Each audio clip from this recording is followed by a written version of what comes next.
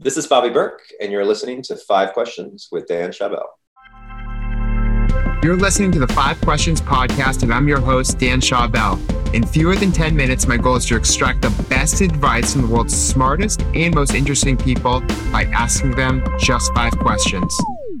My guest today is the star of Netflix's Queer Eye, Bobby Burke. Bobby struggled growing up gay in a Christian conservative household and then overcame homelessness to build a successful interior design company and star as a member of the Fab Five on the Emmy-winning Netflix show Queer Eye. We discuss his experiences in this podcast episode. Can you share some of your childhood difficulties growing up gay in a conservative Christian household and how you were able to escape it and pursue a new, authentic life? Growing up gay in middle America, especially where I grew up, not really knowing what gay was. I'm old. We didn't have the internet. At the time, the only gay on television. And when I was little, I don't even think she was technically out yet, but was Ellen, So I didn't know what gay was. I knew I was different. I knew I didn't fit in with the rest of the boys. I knew all my friends were girls. I was different, but I didn't know why. I didn't equate that just yet to sexuality. So growing up in a church where all you heard about gay was bad, gay was an abomination, gays were pedophiles, gays were, going to hell. And then to finally realize one day, when your school got internet, that you were gay, it was hard. You get a lot of self-hate. When you're taught to hate something and that something is horrible, and then you realize that thing that you were taught to hate and that is horrible is you, it really creates a lot of self-hate. And I think that's why the suicide rate is so detrimentally high in the LGBTQ community, because we're literally taught to hate ourselves, like literally taught to hate ourselves. And so it takes a lot of strength and a lot of anger, honestly.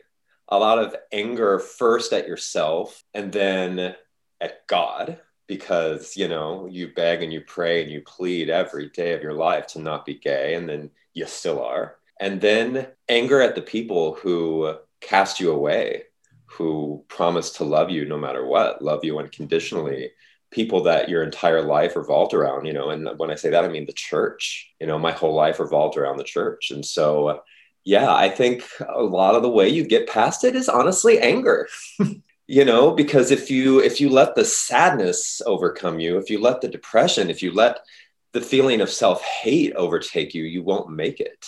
And I think that's why I left at the age of 15. If I hadn't have left, I probably wouldn't be here right now.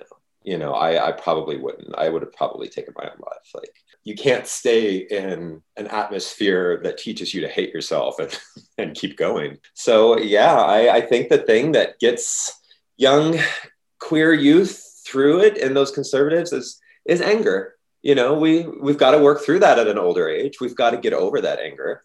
And luckily there are great gay and lesbian and queer and trans role models out there that young youth can now see and look at and go, oh, hey, I don't have to be angry anymore. Look at them. My life can be just as good as them. My life isn't going to turn out horrible like my parents and my church leaders said it is. I can start having hope instead of anger. But having anger isn't always a bad thing, because that anger can help you push through. Yeah, absolutely. And it seems like that decision to escape both saved your life and changed your life in a very positive way. And you created this incredible rags to riches story, starting off with $100, moving to New York, couch surfing, basically being homeless, and then building a business after, various stints at working at different companies, and then being in your own Netflix show. So it's been kind of this remarkable journey of starting with really nothing and escaping a really bad situation that was quite dire. And then now you've been able to kind of turn your life around. Do you think that your previous situation motivated you to pursue this career? And is this where your ambition came from? I definitely think my previous life of being told I was less than motivated my life to be more than. Absolutely. And every day, knowing what other, LGBTQIA plus youth are going through in middle America, not just middle America, but all over the world, to be honest, motivates me day in and day out to be that example and to be that positive light. And, for my marriage to be a shining example of a success. I never thought that I'd be in a lifelong relationship. I was told over and over that would never happen. Oh, even if you do, be gay, if you make it, if you don't die from AIDS and you don't die from drug overdoses, you're still just going to live a life of loneliness. The amount of times I heard that. I'm motivated every day to be that beacon for LGBTQIA plus youth.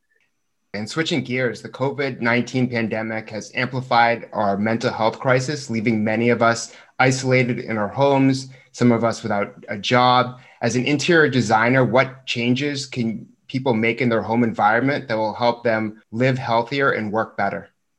When you surround yourself in chaos and clutter, it creates chaos and clutter in your mind. People don't often think about how much your surroundings affect your mental health. Just simple daily tasks. Laundry can make you depressed. You ever think about that? Laundry making you depressed? When you go to bed at night and you look around your bedroom and you see all that laundry laying on the chair, laying on the floor, laying on the bed, the pile you have to crawl under. And the last feeling you have before you go to bed is, this is something I failed at. I didn't do a task today that I wanted to do, that I've been telling myself sometimes for weeks, for months that I'm going to do. And you go to bed feeling like a failure.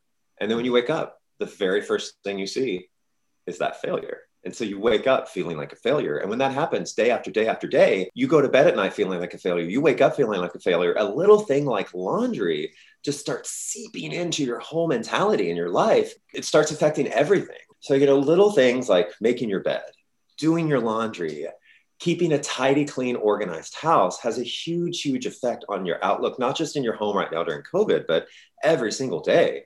The way you have things organized, when you're getting ready in the morning in your bathroom and you don't have your bathroom organized and stuff is falling out of your medicine cabinet into the sink or on the floor and you're just getting annoyed. And, you have those mornings where just like one little bottle falling can literally feel like the end of the freaking world.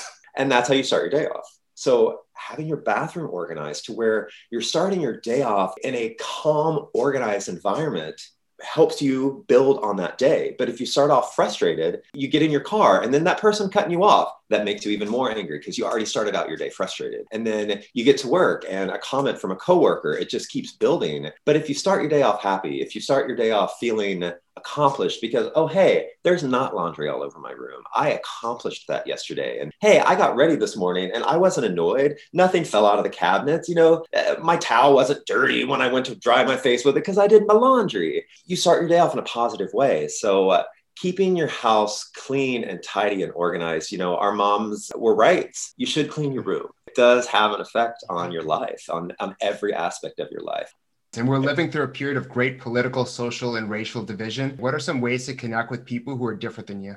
One of our biggest goals going into Queer Eye was to be able to sit down in the home of somebody that had different political views as us and it not be about political views. And it just be about our humanity and finding our commonality, because that's what it was before. It wasn't red and blue and Democrat and Republican. We were just people. The thing that you can do to connect is just to listen. I really find that was the key to the success, especially of our first and second season going into Georgia, was just listening to people. Because especially, we started filming in March or April of 2017. The election had just happened. Trump had just taken over. Everybody had unfriended anybody with an opposite opinion of them, and nobody was listening to each other. So to have 5 very liberal gay guys come into the homes of very conservative Trump supporting people, and for us to just listen was kind of a life-changing effect for them and for us. What we found very quickly was when we listened, so did they. And we actually changed a lot of opinions.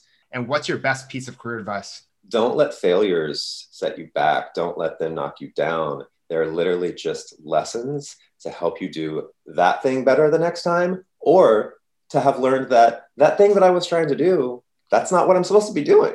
I've done a lot of different things in life and I never thought that this is what I'd be doing. But without those failures, I would have never been doing what I'm doing today. I was thinking in my head, it's like failure is part of your journey, but doesn't have to be the end result of it. Exactly. Thank you so much for sharing your wisdom, Bobby. To follow his journey, you can watch Queer Eye and find him on Facebook, Instagram, and Twitter, where he shares interior design pictures, gift guides, announcements, and political statements.